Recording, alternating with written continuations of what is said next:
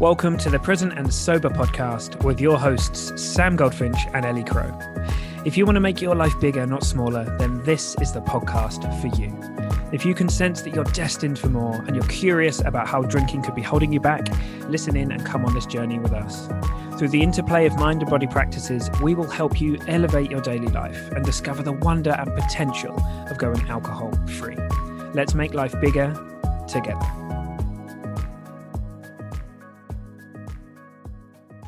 Happy Tuesday, lovely people. Me and Ellie have been so excited about this one for such a long time. We've got Terry Patterson, the sober nutritionist, with us, and we're going to talk about all things sugar. And there's such a crazy story out there about this. It's a really difficult thing for so many of us to navigate, and the information out there is not very helpful a lot of the time. So having someone like Terry on, and a functional nutritionist who knows exactly what she is on about, is just such a powerful conversation to tune into. So get your pen and paper ready.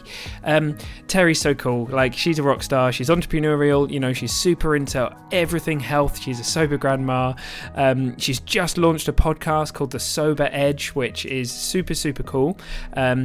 So I'll drop all these links below the show notes, so make sure that you go and check these things out. But you can tell how passionate Terry is about this, having health as a foundation and a building block to set people free from the limitations of alcohol. And she is also a This Naked Mind coach, so from whatever angle she's coming from, she knows what she's talking about. She absolutely takes this very seriously, and you can tell when she's talking just the joy and the passion that she brings to this. Awesome. She's going to introduce herself on the show, so I won't say too much more, but tune in, enjoy, and see you there. So we've got an absolute treat for you today, and not just a treat for you, but a treat for us as well, because we have the sober nutritionist with us. It's Terry Patterson. Hi, Terry. Hey, Terry. Hello, welcome. Thank you for welcoming me. I'm excited to be here. Oh, I'm super excited to have you here. So I got to know Terry originally in the live alcohol experiment. So when I was a participant back nearly 2 years ago now, how crazy is that? Terry was one of the coaches. And as I've talked about on this podcast a number of times, it was a life-changing experience for me. And I don't know whether you'll remember this, Terry, but I remember probably about midway through, and you were coaching. So I'm on your live Q&A. And I typed my little question in, and I was asking you about, I had this feeling of self-sabotage creeping in. And it was you said to me, it was something along the lines of, it sounds like you're asking, is there more than this? And that set me on a path to effectively going on to become a This Naked Mind coach. So the reason I'm sitting here doing it, and it's so weird how everything then comes full circle, and having you here with us is just so wonderful, because that connection way back then allowed me to, it just opened up that little thing that I needed to go and look at. And then that blossomed into becoming a coach. So a huge thank you to me. This is super exciting. This podcast is only happening because Terry was even here. Yeah. Awesome. Yeah. Sponsored by Terry. I wish I could take all the credit, but what happens on this journey is there is an unfolding. And I think that's one of the most exciting pieces for me, and what gives me chills hearing you say that, Ellie, and share that story, because that is the beauty of life on the other side. Certainly is. Yeah. And just how far reaching it is, because Annie has talked to us about this hourglass effect, and so and the ripple effect of the people that we are able to help in any kind of small way, and then how they go on to help other people and inspire other people. It's so wonderful. So I'm super excited to have you here. And this subject is, well, it's a biggie, but it's a very sought after subject, and we couldn't think of anybody better to come and school us all and help us all with we've got some sugar stories to tell you, Terry, later on.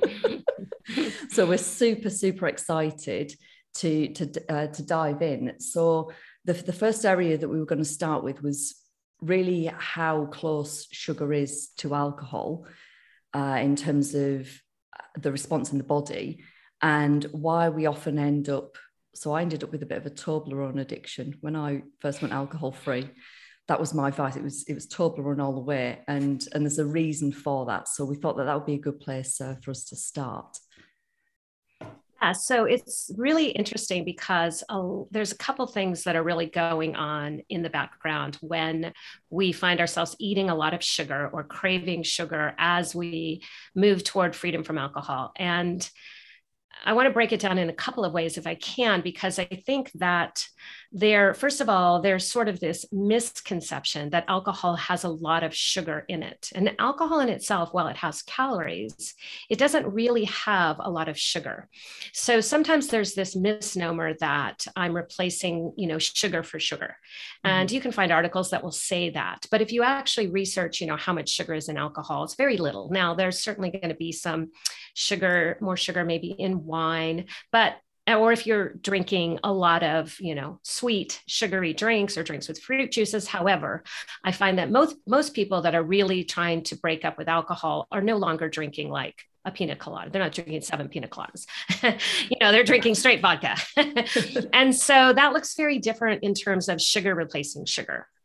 And then when we look at what's really happening here, we have the physiological response and we kind of have the emotional response.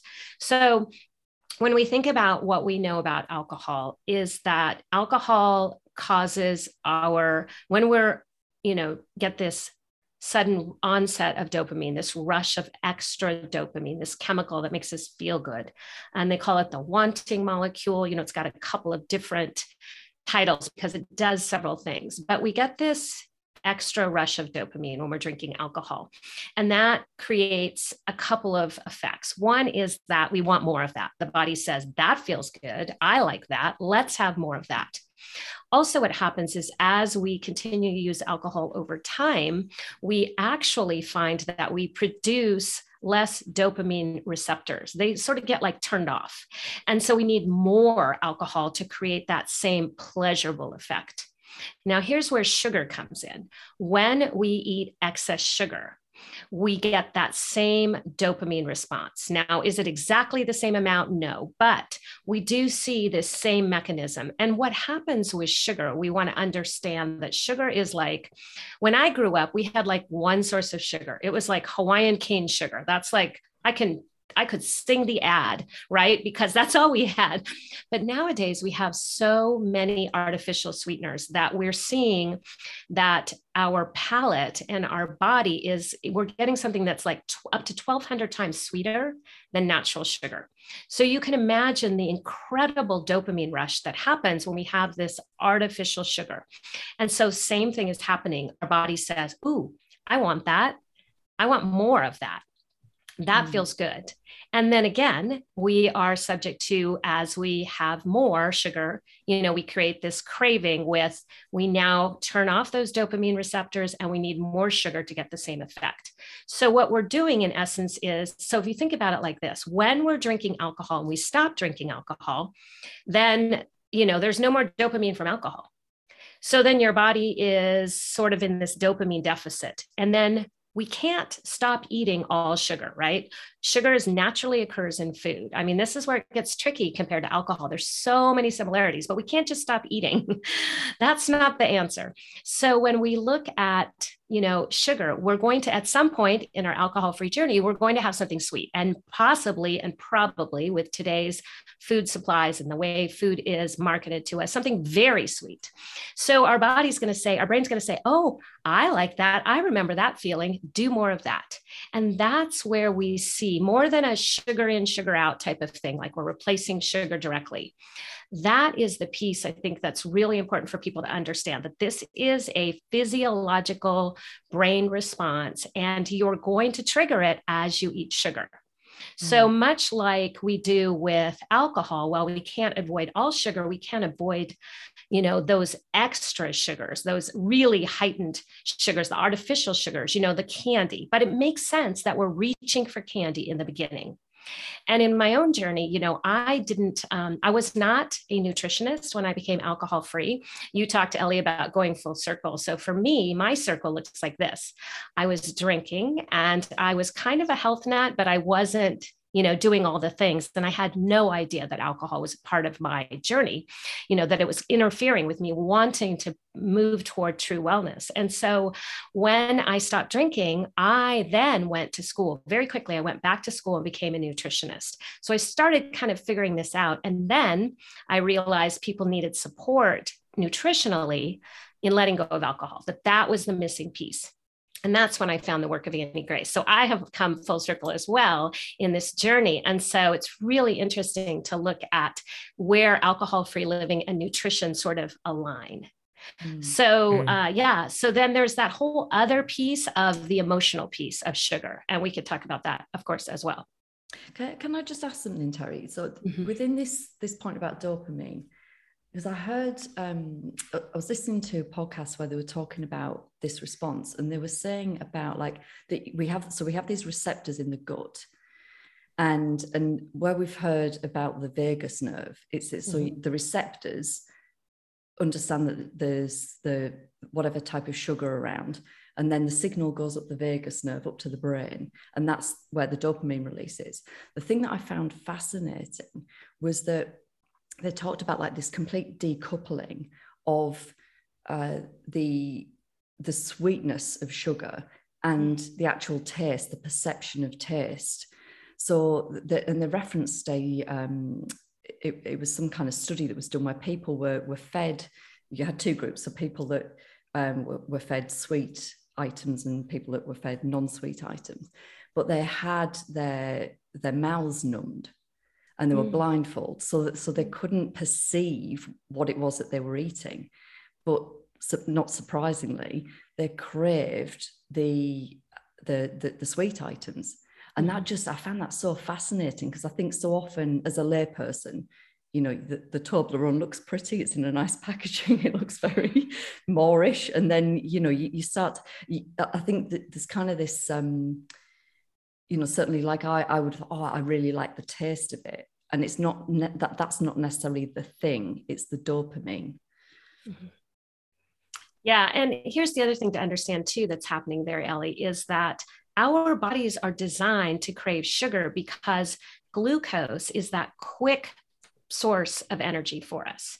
And so if you think back ancestrally, when we, hunted on the plains and we had to suddenly run from something or, flee from danger, that glucose was very important. So, it's no accident that your body wants sugar. And so what we're looking at is sort of, we're looking at it in a couple of different ways. Those mechanisms are biologically for a reason. And so you're also trying to say, well, why do I feel like I want sugar? Well, your brain likes sugar. It gets to the brain very quickly, and it's that quick source of energy. So you think about like somebody that's going to do an athletic event, you'll often find they're eating a lot of carbs the night before, but that simple sugar in those simple carbs is going to break down to sugar, and it's going to give them that quick source of energy. Now, you want energy to last all throughout the day, you're going to look for fat and protein. And so that's where this balance also plays out is, your body is going to crave some sugar all on its own, whether you're giving up alcohol or not. And Terry, interesting. So when we're drinking a diet drink that's sweet, is that still, so there's an insulin response to that, right? What's happening in the body? Because I think a lot of people are thinking, okay, less calories, less weight. But actually, as I understand it, a lot of studies show that people tend to eat more when they consume these because of what's happening in the body. And I don't understand enough about that, but I'm interested. What's that mechanism?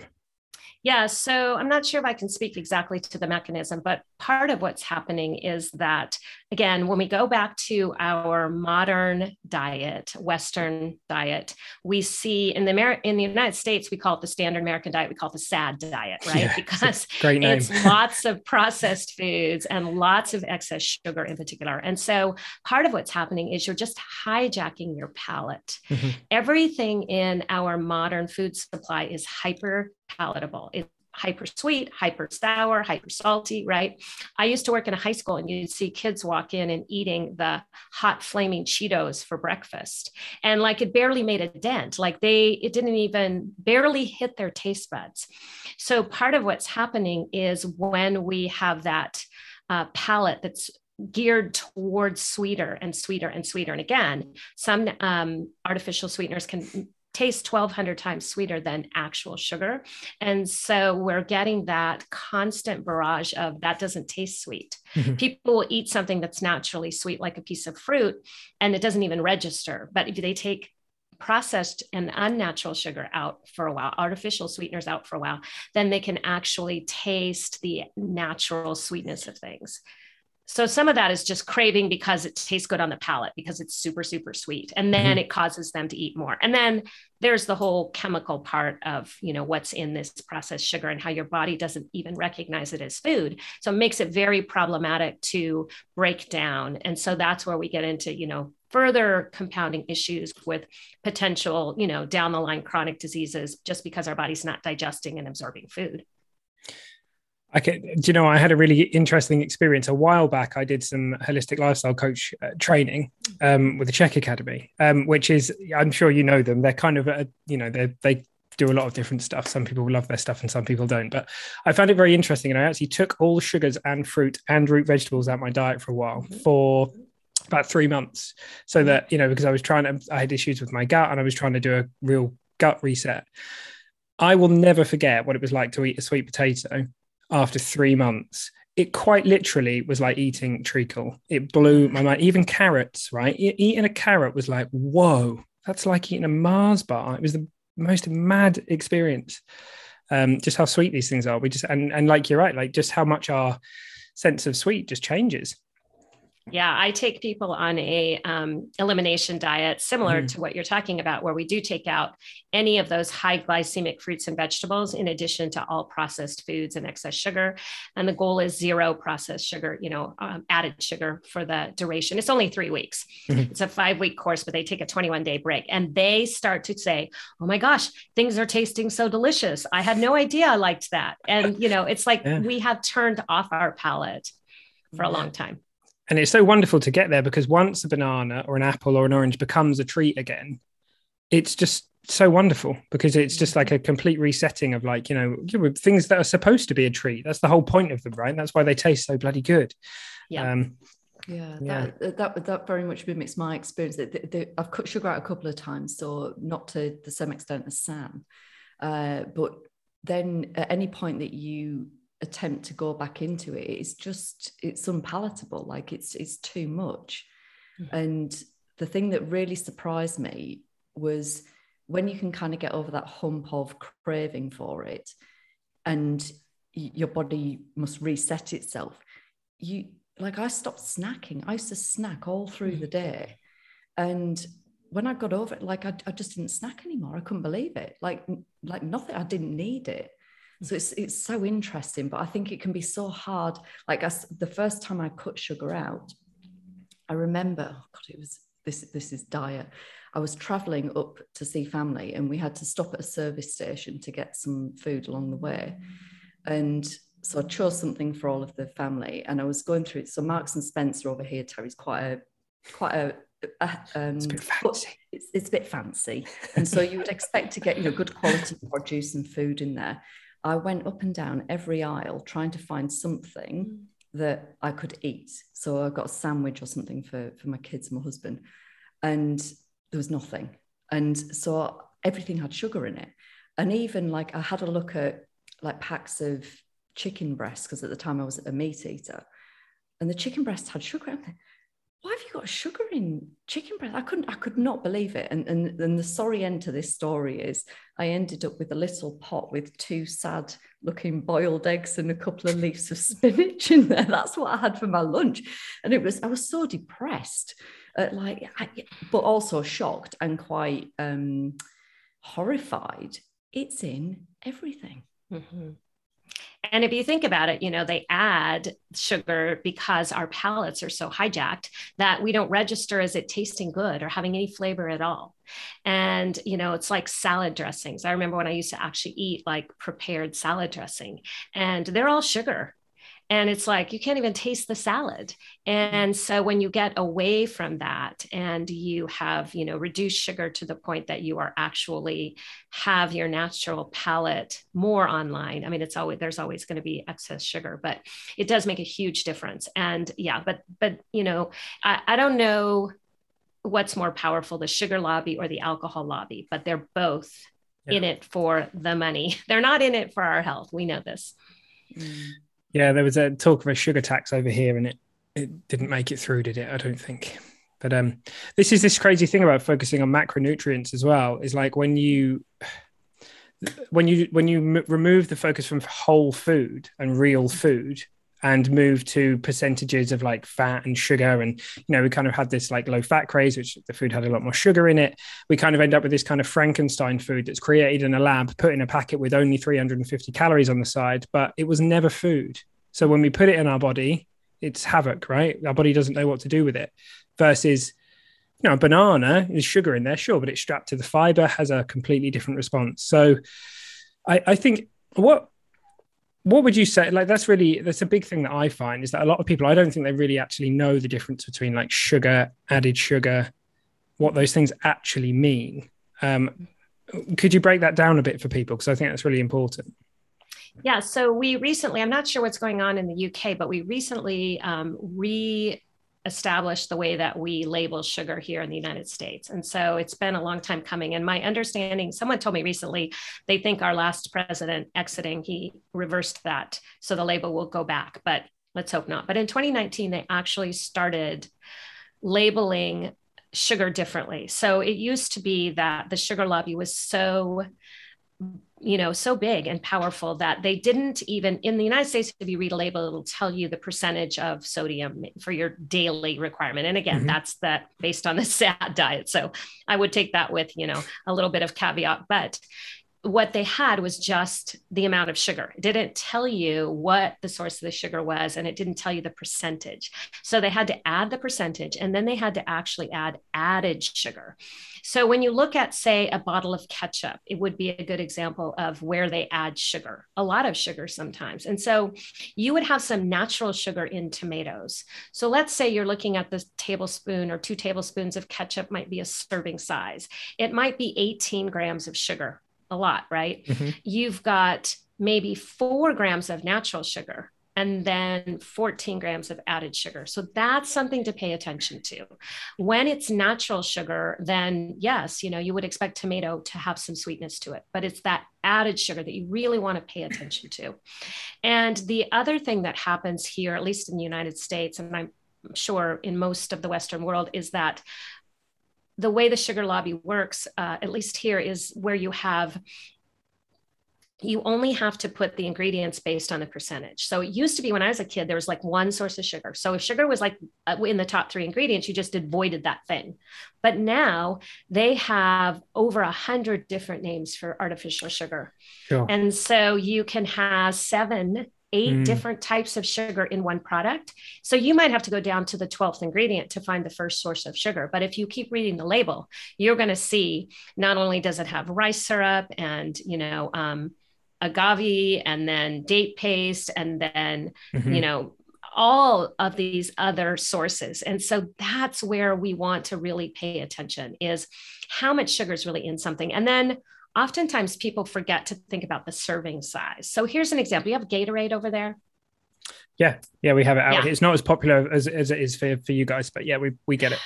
So a typical Gatorade is, I wish I could think of how many ounces, but they're large, right? And they're 2.5 servings.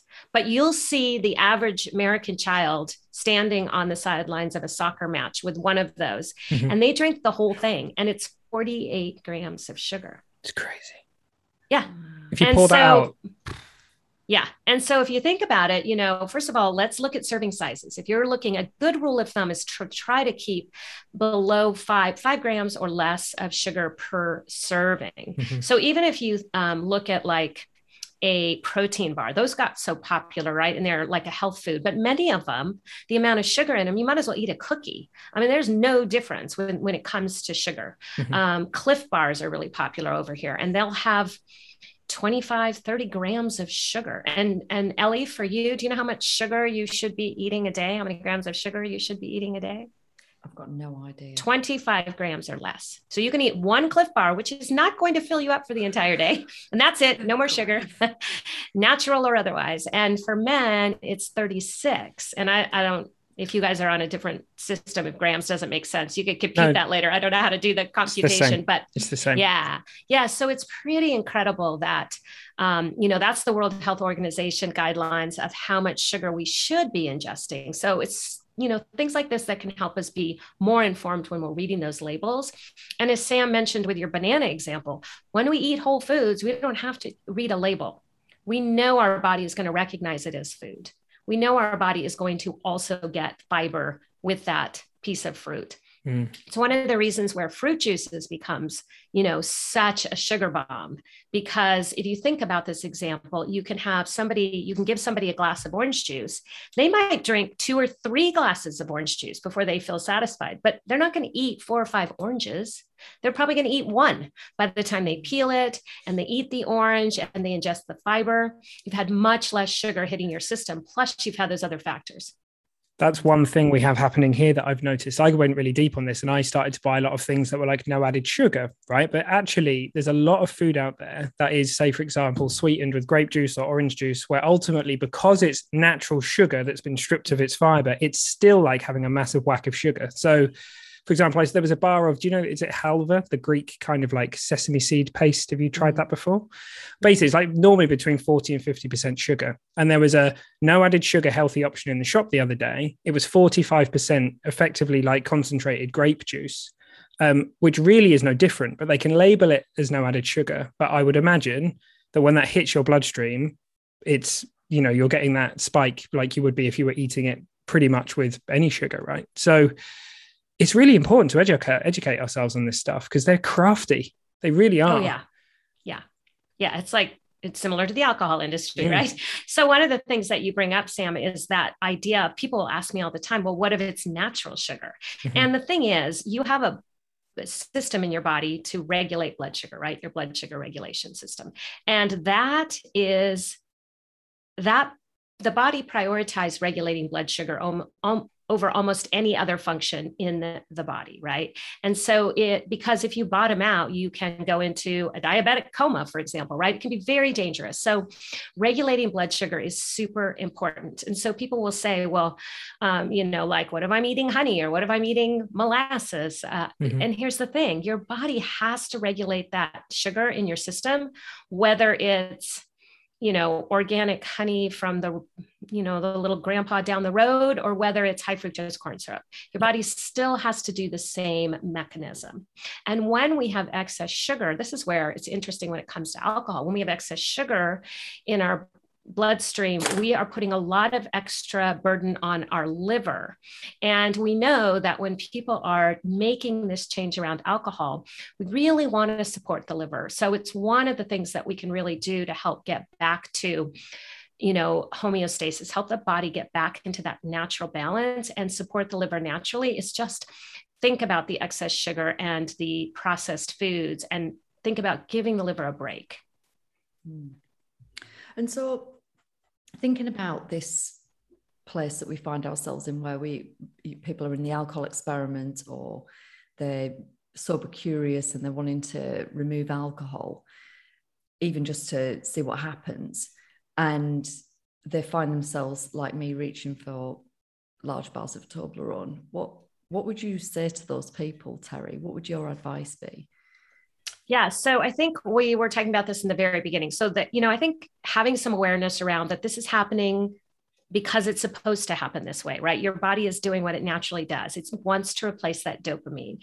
The receptors are off at this point. It's getting back into balance, and it's found something that feels really good and pleasurable, and your brain wants more. And so I think, first of all, just helping them normalize that and making sure that it's not a place where they feel like, oh, I must have an addictive personality, or I can't do this. It's too hard. Or look at me, I have no discipline, and they can get caught up in that kind of judgment for self. And so I think normalizing it is a great place to start. But then in addition to that piece, we really want to look at that emotional piece of what's happening, just like with alcohol. So if we're drinking, as many of us, used to drink, and most people are, by the time we're really noticing an effect of alcohol and starting to question our relationship, we're drinking for a lot of reasons that have nothing to do with just, having a one-off fun cocktail, right? We're drinking for those things. We're tired, lonely, stressed, bored, all of those things. We're looking for a distraction, we're buffering something, we're drinking due to unmet needs. We can absolutely take that emotional piece and transfer it right to food. And I work with people in my nutrition part of my practice that it's not about alcohol. They have not had an issue with alcohol, but they're using food when they're bored, stressed, lonely. And so I think it's really awesome that we have these tools that we learn, particularly from, the methodology of This Naked Mind, that take us right into that same place. We can absolutely use those same key tools of awareness and curiosity and start there. Start to say, I'm finding myself in the kitchen opening the fridge. Wait a minute, take a step back. Am I hungry? When did I last eat? Let's have a glass of water first. Maybe I'm just thirsty. Oh, now my brain's back online. My, cognitive function is better with the glass of wine or water because I was dehydrated. And we say, oh, I'm not hungry. And so, we have to just take a step back and allow ourselves to ask that question. What do I really need? And that's so key. And, again, just like we learn with This Naked Mind, we can implement the pause around sugar, just like we did around alcohol. We can start figuring out these things like, why am I reaching for processed food? What does processed food look like? How much am I cooking? What would be healthier for me? What if I made some changes here before they start trying to go, I'm going to, jump over here and do this really extreme diet. I have to lose 25 pounds. I need to be on a keto diet. Well, first of all, let's ask some questions. Let's get some knowledge first. And then let's do the very beautiful thing we do with This Naked Mind methodology is let's take that knowledge and turn it into the emotion. What is the emotion they're looking for with this change? And so I think that's a beautiful place we can really take them to where they're familiar with this concept of the pause and, knowledge first, and we can kind of guide them along with less judgment and less kind of that knee-jerk reaction. Yeah, absolutely. Awesome. That was so lovely to hear you speak to that, because I was just talking to somebody about this earlier today.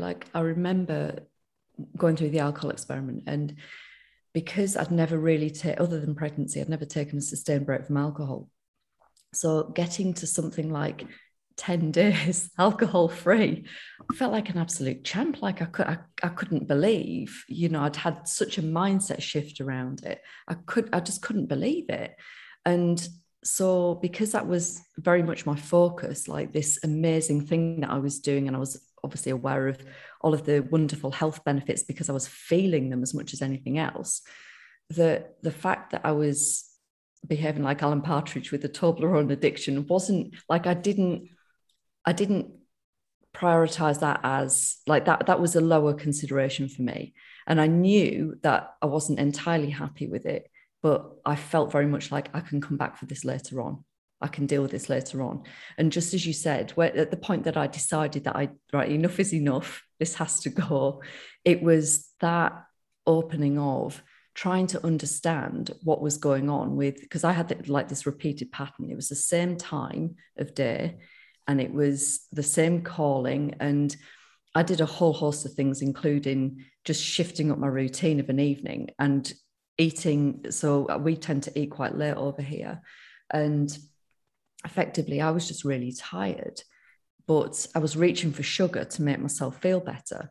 So when I figured out what it was, what my body really was asking for, I could then say, right, well, I'll eat late, but then what I'm going to do is I'm going to disrupt my environment. I'm going to go somewhere else. I created this lovely sanctuary in my bedroom with loads of other things to focus on from a somatic point of view. So it might be aromatherapy oils or giving myself a nice facial, but it was really nourishing things that not only distracted me from wanting to reach for sugar, but it felt good. In fact, it felt better. And so it's then easier to let go of the Toblerone. But I'm very grateful to the Toblerone because it got me, it got me through the early days. And, so to me, I think it's a little bit about priorities. Yeah. And I think that one of the other things that we can share with, people that are on this journey is we want to remind them that, it's great to get enthusiastic and say, I'm going to start a Whole30 and join CrossFit and give up alcohol and do all these things. And, we want to help them, like you did, prioritize, where are you really looking to make a change and what is going to get you the most momentum? Because what happens is when we remove alcohol, we have more. So I think there's sort of a mental and almost an emotional sort of spiritual piece that I like to talk about. So we know that we're going to have more brain function. We're going to have more time and energy, and we're going to be able to say, oh, okay, now is the time for me to look at my health. And I get a lot of people that reach out to me saying, okay, step 2, right? Which is great because we don't want to have step 1, 2, 3, and 4 all bundled into step 1. It's really difficult. But the other thing I think that can really speak to this is I like to think of it as like getting our intuition back online. So when we are drinking on a regular basis, I feel like we kind of break trust with ourselves. And so we stop trusting our intuition because our no doesn't mean no and our yes doesn't mean yes. And so we get to this place where we're not following through. And so when we make this change with alcohol, like you did, Ellie, like I'm on top of the world. I've gone 10 days. I can tackle anything, right? And that is a great place to then move into say, gosh, now you trust yourself. You are going to understand what food you need. You're going to understand how to make these changes almost intuitively, like I'm going to nourish myself instead of deprive myself from chocolate. I'm actually going to move into a place where I'm moving towards something. And that comes up back online. And so if we can get there, then on the other side of alcohol and trusting ourselves and listening to our intuition, we can do anything. Oh yeah. It's like stopping drinking is just the beginning. And then there's like this door to the secret garden that opens. And then there's just all this amazing stuff to do along the way. And it's that opening, as you talk about, Terry, is like, it's exactly how it feels. It's like an opening to so many options. And it's not that we're losing anything. It's that we've got the opportunity to gain so much and invite so many incredible things into our lives. 100%. Yeah, I experienced that. And I still experience that every single day, like just adding things in that just light me up. 6 years for me. And I still experience it every day. Same for me. 6 years on the 1st of October. Not that I count, but it's, it is nice to like nod at the milestones as they go by. But I'm continuing to add things. Even just recently, me and Ellie have been bouldering and doing all these amazing things and like twist. It's just amazing to like be playing a different game, to be like meeting life in such a different way. It's just amazing. Yeah, there's a great book by Tara Moore that's called Playing Big. And I think about that all the time. Like I spent a lot of my life playing small, and the role of alcohol in it was substantial by the end. And so, we talked before we started recording, Sam, that, we might have some fears and challenges as we, build these businesses and work to connect with more people and work to bring this message to the world. But those are so small compared to, where I used to get trapped. Oh yeah, definitely. And that's what, again, it's just so wonderful to have you here talking to us, because we wanted to set this podcast up to give the essence of that life is so much bigger. And it's when you're stuck. I was journaling yesterday about like being stuck in that place where I felt like I was limiting my potential, but I couldn't figure out why. Like what is this thing that's holding me back? And we always talk about there is a little bit of a leap of faith required, but to just be able to edge into it we talk a lot about positive emotion, but just it doesn't have to be this forced excitement about something. It can just start with curiosity. Yeah. And it's incredible where it takes you. It really is. Yeah, I was thinking as you were talking there, Ellie, about how that leap of faith, people will jump into all of these kind of crazy diets, right? Because they think they have proof. And yet, because we're not changing our body size or our body shape necessarily when we let go of alcohol, they think it's not real. It's really interesting, because we see, in the diet culture that there is, we swing the pendulum one way or the other. And we are, we see this as, have to follow the trend. And it's really interesting to parallel that to, what's happening in the alcohol-free movement. There are some definite trends going. And I hope that people will go into them with an open mind, right? Sort of almost the antithesis of the diet culture. What's interesting in the health and wellness space, and you might have experienced this when you were doing your training too, Sam, was I thought when I went to nutrition school, everybody would be talking about, that we shouldn't be drinking, that that's eroding our health and wellness. And I found out nobody was talking about it. In fact, they all pretty much drank. And it was fascinating to me. I thought, what am I missing here?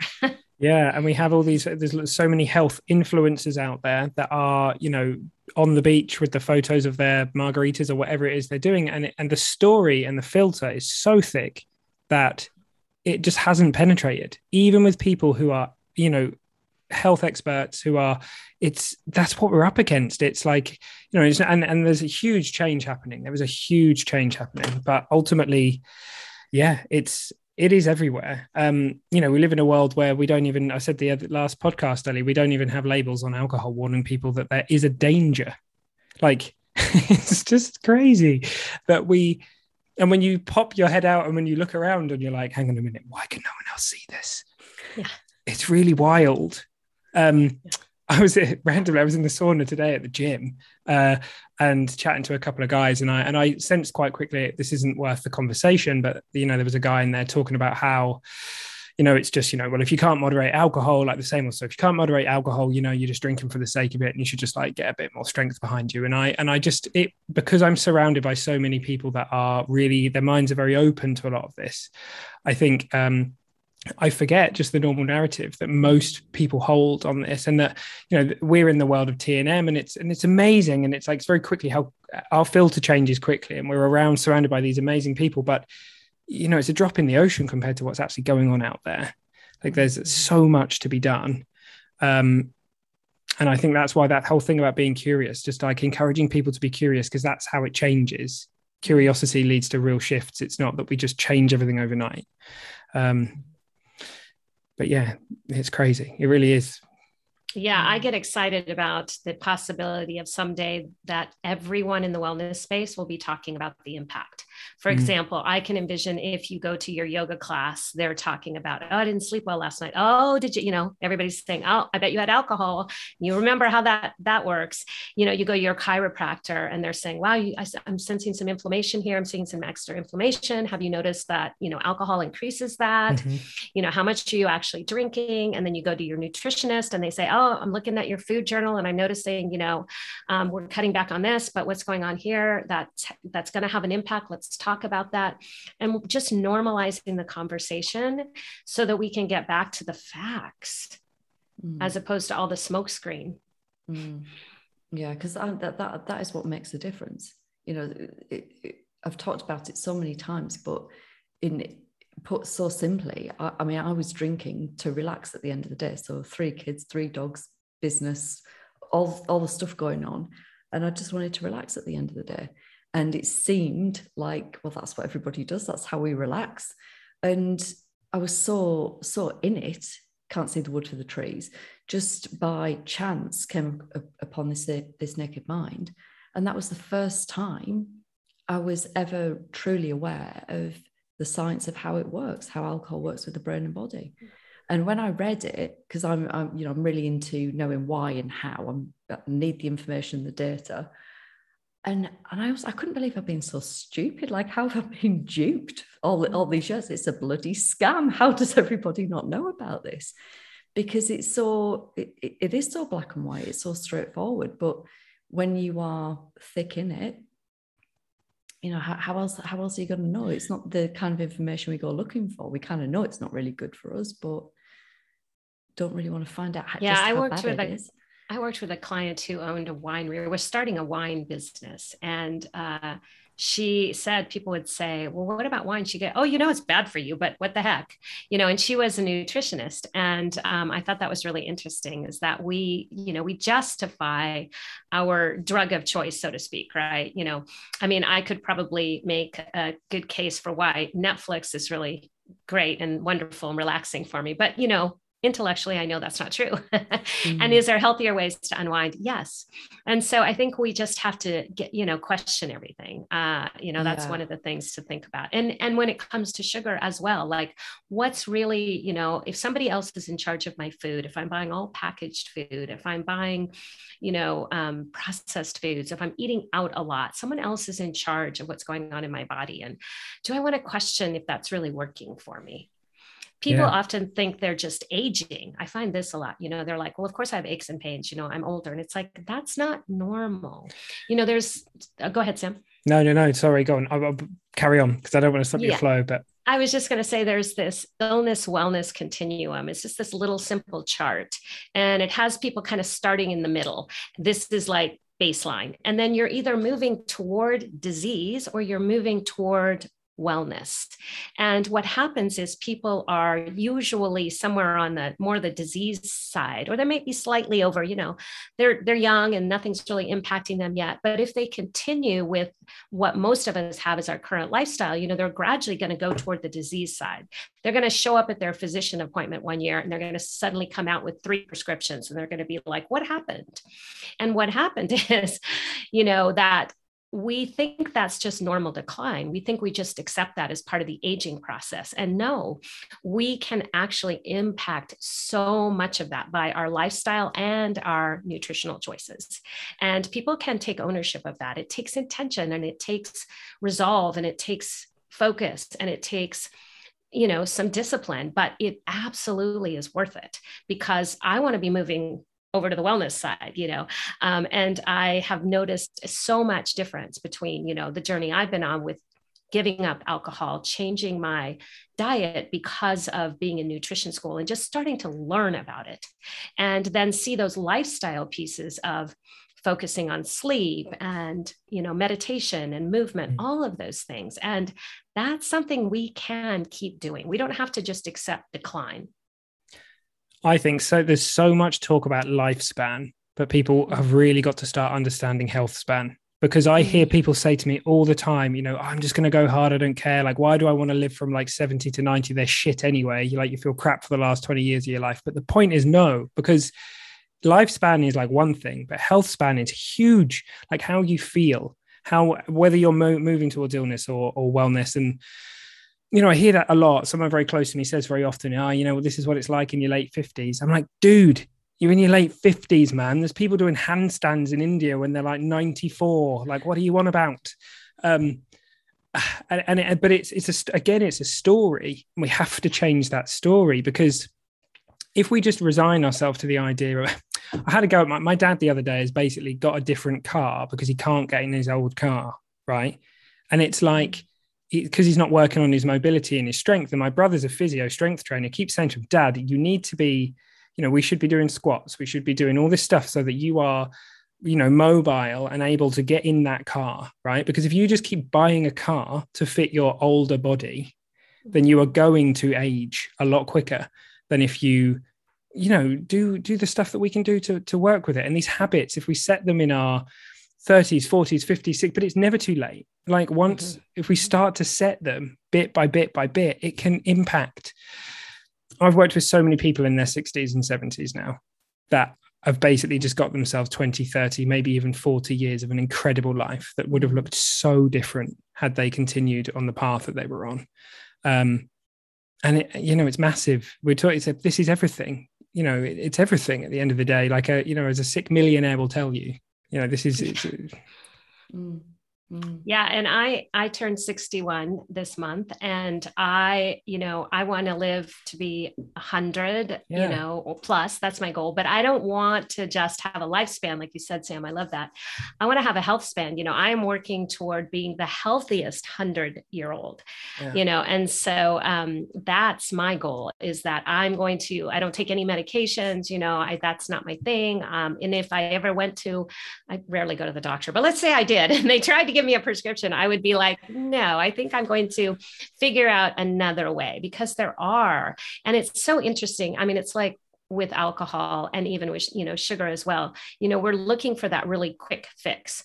And sometimes what happens is, we go to the doctor, we get a prescription, and we're like, okay, all my health problems are solved. And no, as a functional nutritionist, we want to look at the root cause, like what caused the dysfunction in the first place. That's where we need to get granular and really dig in and find out what we can do at that level to change our health for the long term. Because, taking those prescriptions, that's just going to be another piece that your body is going to have to overcome. And same thing, a lot of times we'll do the same thing with supplements, instead of going to real food, which is a long game, right? People will want to take a lot of supplements, and particularly that's one of the questions I get a lot as a nutritionist in these large groups that I'm fortunate to work with This Naked Mind, is they want to know what supplements to take. And I'm like, well, here comes your least favorite answer. None. Whole food. Yeah. Yeah. We've got to start with letting our body do what it wants to do naturally. And then there may be a time for supplementation, but it's not the answer. It can be part of the answer, but it's not, it really is not the best place to start. Well, one of the things that you talked about there that I love so much is intention, right? So it's I want to be the healthiest 100-year-old plus on the block. Like to have that set as your intention is just wonderful, and has such a lovely feeling torn around it. And that's what one of the episodes that is in the bag to record is all about, intention setting, because it's such a fundamentally important thing. But again, I think it's just something it's overlooked so easily, but it can make really, intention's everything, makes the difference to, your whole outlook. Mm-hmm. Yeah, I do. It's always part of my coaching. If I tell people, you've probably heard me say this before, but, expectations versus intentions, because expectations often set us up for disappointment and failure. And, we're trying to measure something that we don't need to measure on a scale or a black and white, line. We really want to, when we have intention as our focus, it's open-ended. It's like the difference between hanging on to something and opening your hands to receive something. And that is so powerful, as you mentioned, Ellie, so powerful to move towards something. Someone once said to me that, expectations are like brewing, like disappointments or discontentments. Like at some point, it's like we're gonna slip, but the intention is different. The energy is different. It's an opening rather than a contracting. And I think that's the truth, the curiosity thing as well. It's like that whole, the compassion for yourself when you've done something that you didn't want to do, helps you break the loop, as where, when you're berating yourself, you just end up in the feedback loop of like, I had for a while, some real issues with binge eating. And like, that was definitely something I had to learn. The biggest thing I had to learn was that there's no such thing that we think about in terms of good food and bad food. And sitting behind that is the idea that there is a moral, issue of like, well, this food is this not good, and this is great. As where it's just like, no, there's health, there's sort of like healthful foods, less healthful foods, more healthful foods, and it's choices the whole way through. And once you realize that there's always a choice. Like me and Ellie, this our new thing, choose again. So you can always choose again, and you get your power back if you're not stuck in that kind of cycle of shame and guilt. And it's massive. That's a huge part of this. Yeah, I often tell people that if we could shame and blame our way to change, none of us would have had to make a difference with alcohol. We wouldn't have had to, dig in and do that other work, because we would have just blamed and shamed ourselves right out of it. But it doesn't work that way. In fact, it often causes the opposite, where we then isolate more and dive more into that pattern that we've been using that is not as healthy for us because we're looking to avoid and escape and deflect. And so, yeah, just having that grace that this is a place where we're going to, make some changes and make some mistakes. And it's going to be messy in the beginning, and it's going to be a journey, and it's not going to be smooth, and it's going to be okay. And I love the choose again. I love that. Yeah, that's one of our new mottos.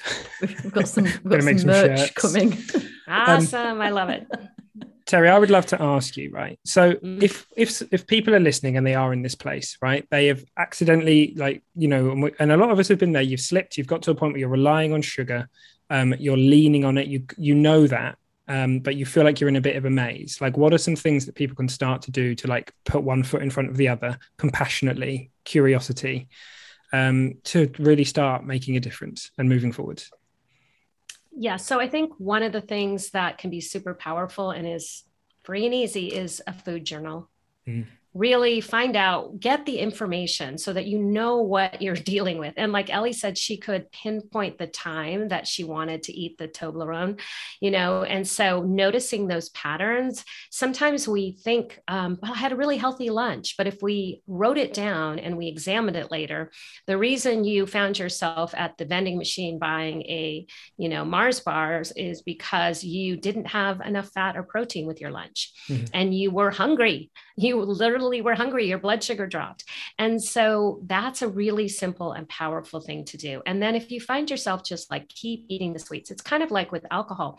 If you can take out, the food that's really high in the processing and chemicals and extra food, like if you have powdered fake donuts at your house, right? Go buy a dark chocolate bar and have that instead.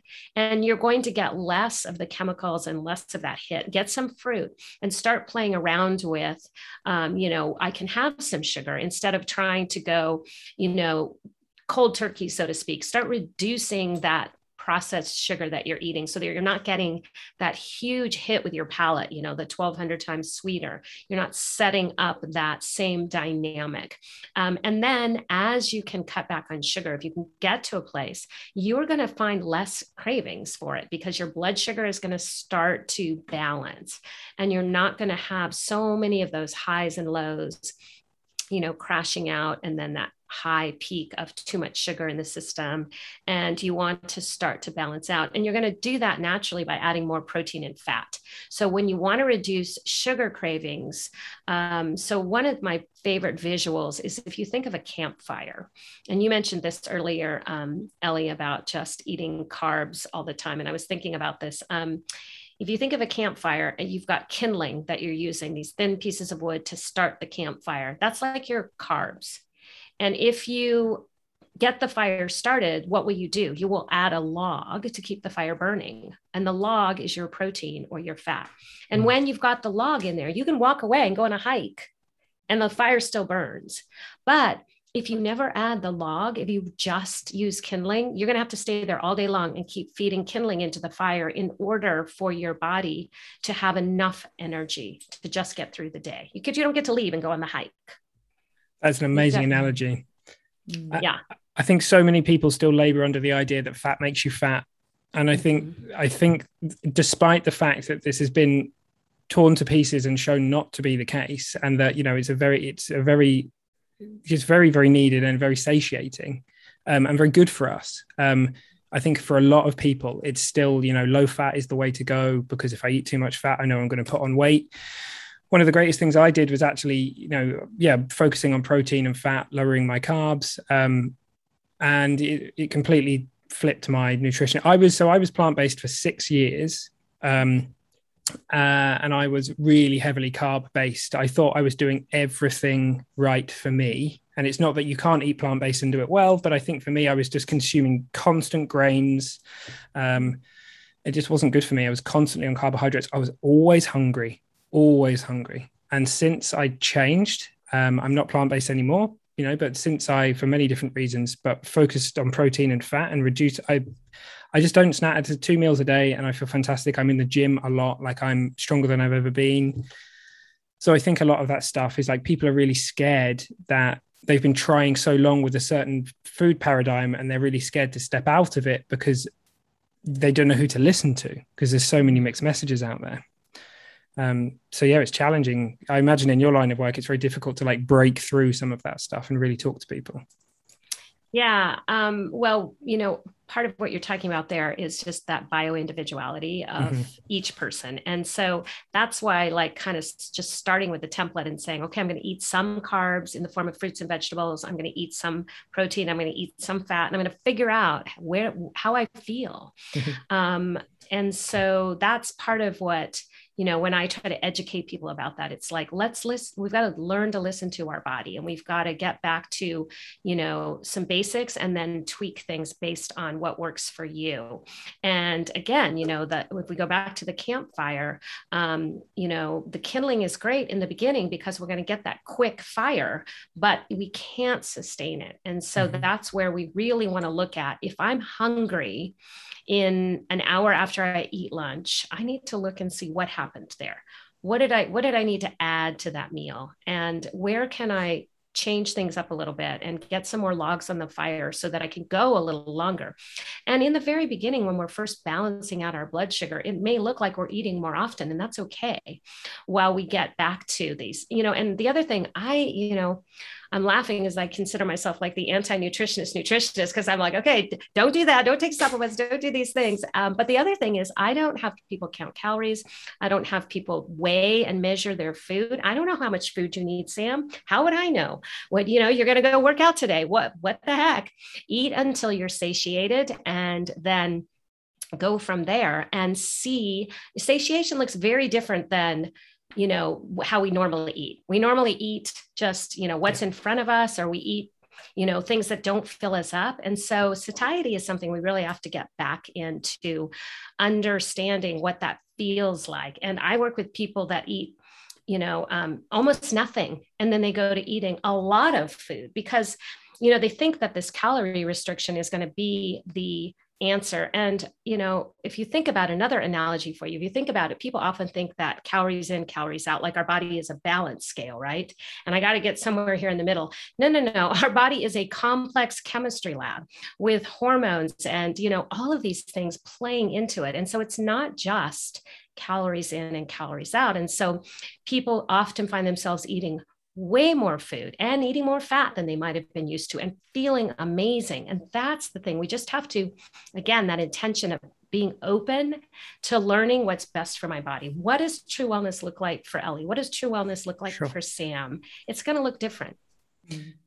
Scary. It's hard. My brother works with people in this area as well, and many people are under eating to the point where they're having like cortisol response in their body, and actually they need to eat more to actually lose weight, and they need to like teach their metabolism again.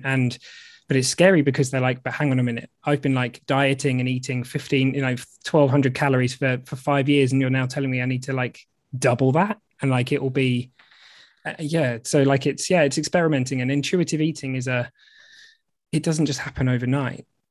It's about giving ourselves the grace to figure that out and really tune in. 100%. Yeah. So I think that was a long answer to a question, but, food journals can be really helpful. Cool. Maybe eating some small meals in the beginning, looking at more protein, fat. So you're just not needing to snack all day long.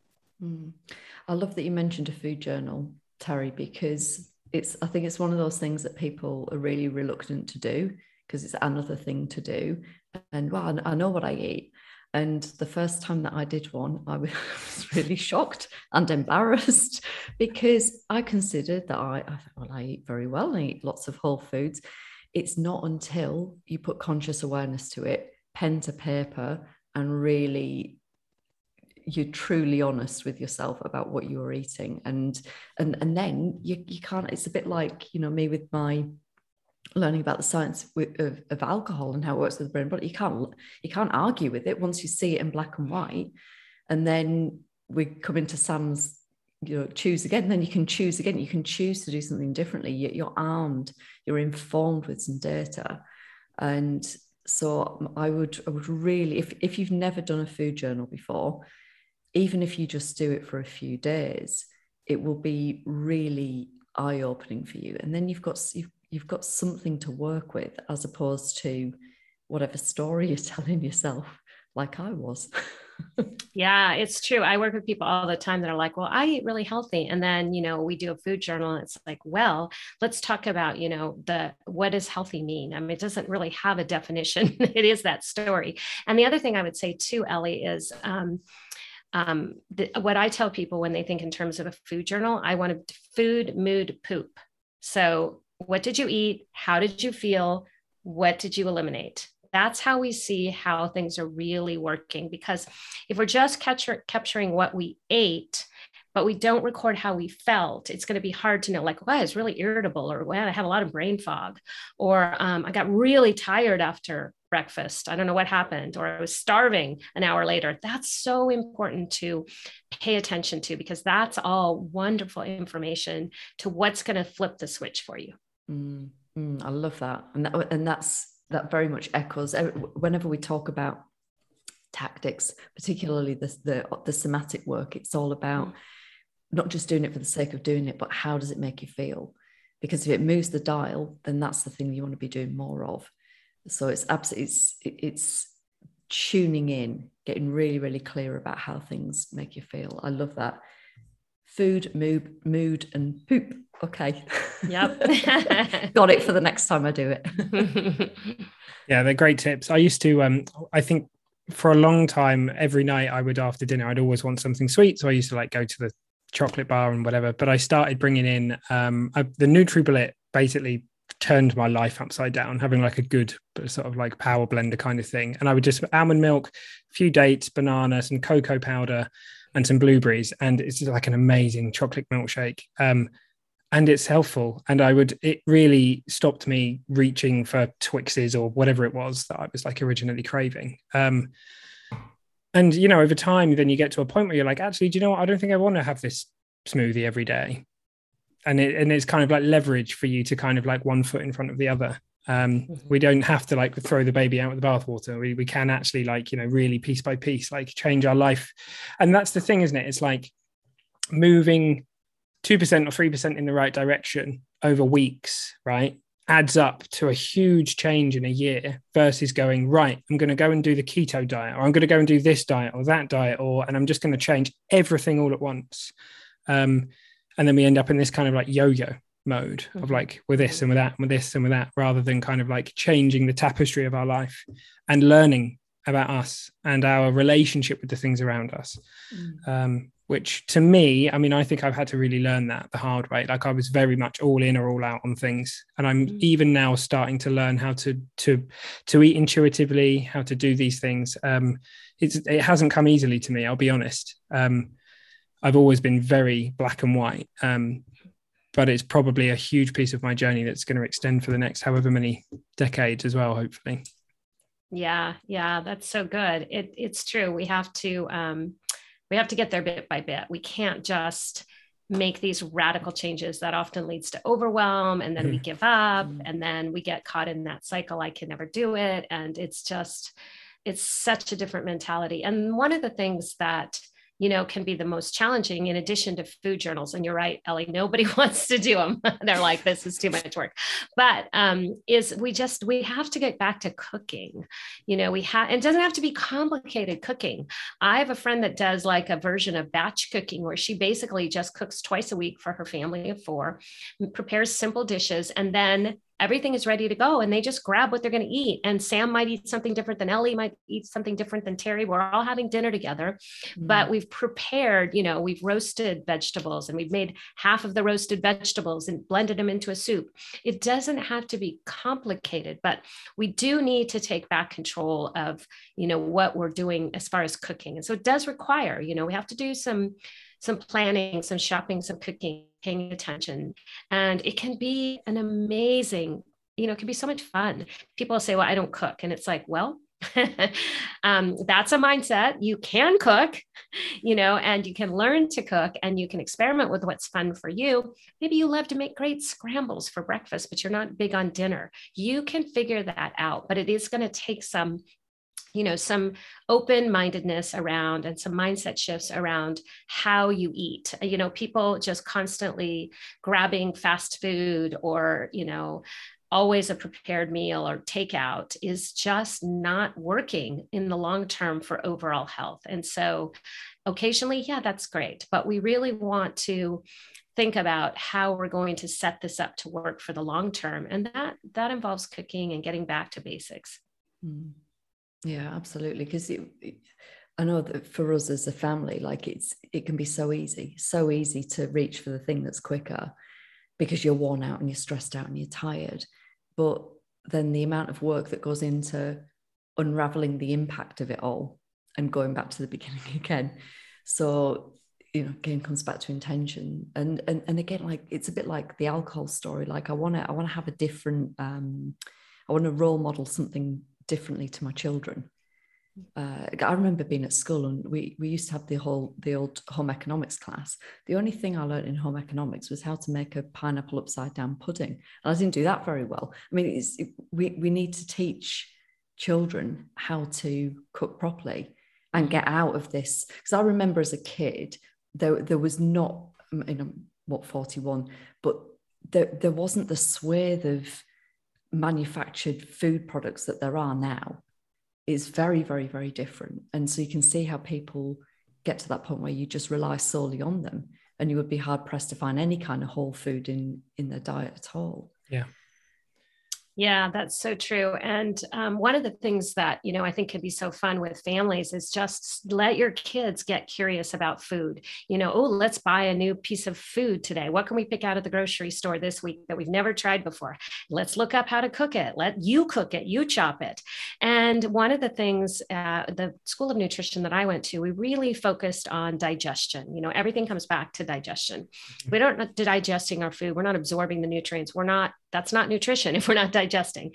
And so when we think about terms in just cooking, one of the things that happens is the first thing that has to come online for digestion is our brain. Our brain has to start producing the enzymes for digestion by recognizing that, we're going to be eating soon. And that comes through our senses. And that's cooking. When you are cooking in the kitchen and you're smelling the onion sizzling and you're chopping up the bell pepper and you're tasting a little piece and you're laying out the plate with this beautiful food, you're tossing the salad. That's the first place of digestion. So cooking has an essential role in just priming your body for digestion. And this happens all along the way with cooking. And that's how digestion works. Eating in that parasympathetic state to, get our body into a rest and digest. When we cook and we sit down at a meal together and we slow down, it's why culturally you can see people say grace, or they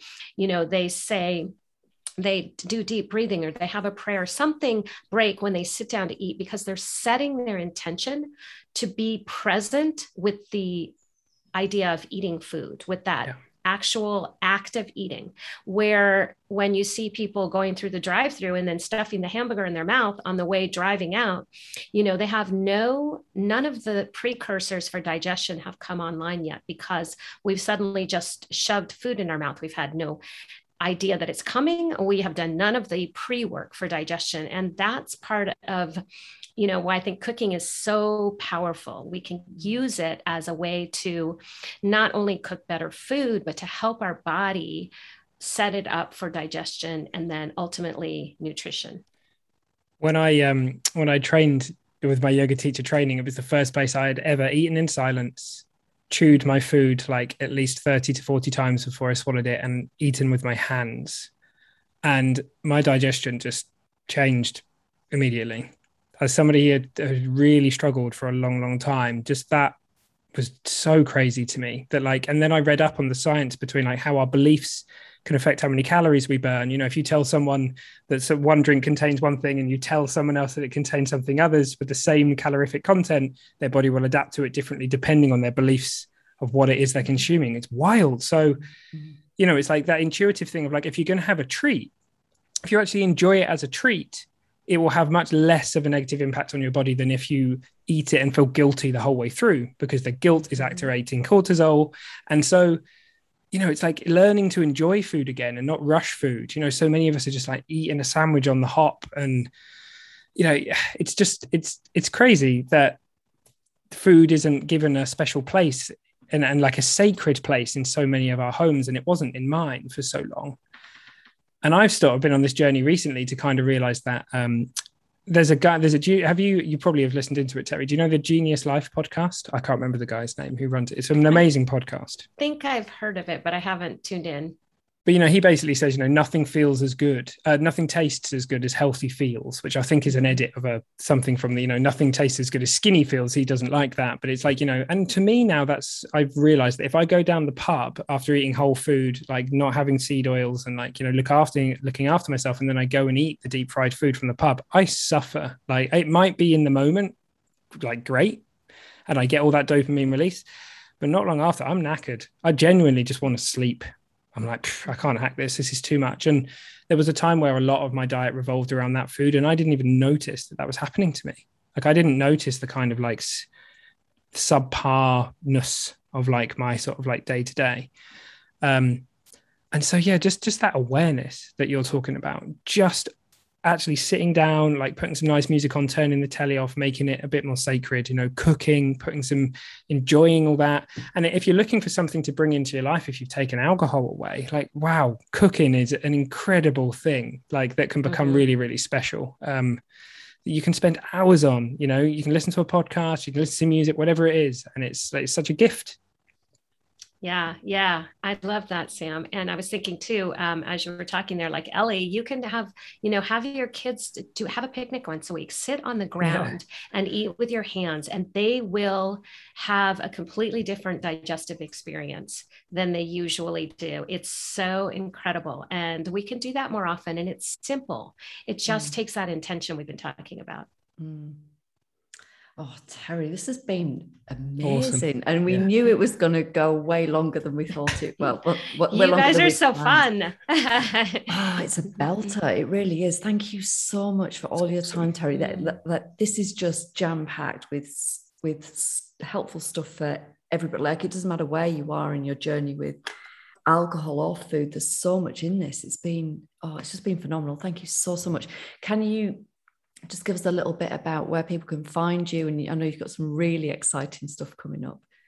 Yeah, so I am the Sober Nutritionist, and you can find me, Terry, at the Sober Nutritionist on Instagram. The Sober Nutritionist is my Facebook page and my email and my website.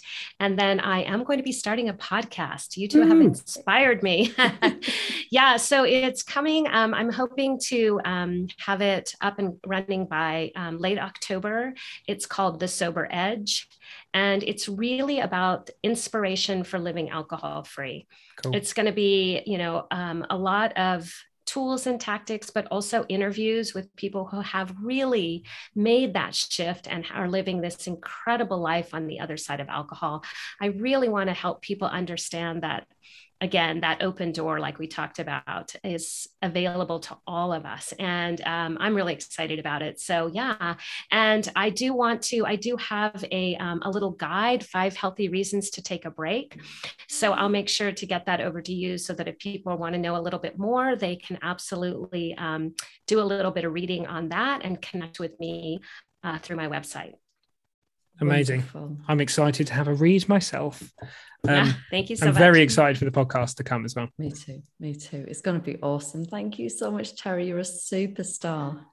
Well, thank you both. It was really my pleasure and so much fun to talk about something I'm so passionate about. And I believe that we can all make these small improvements that are going to get us closer to that ultimate and true wellness. And everyone is on their own journey, and we can dig in right where we're at and start right from where we are.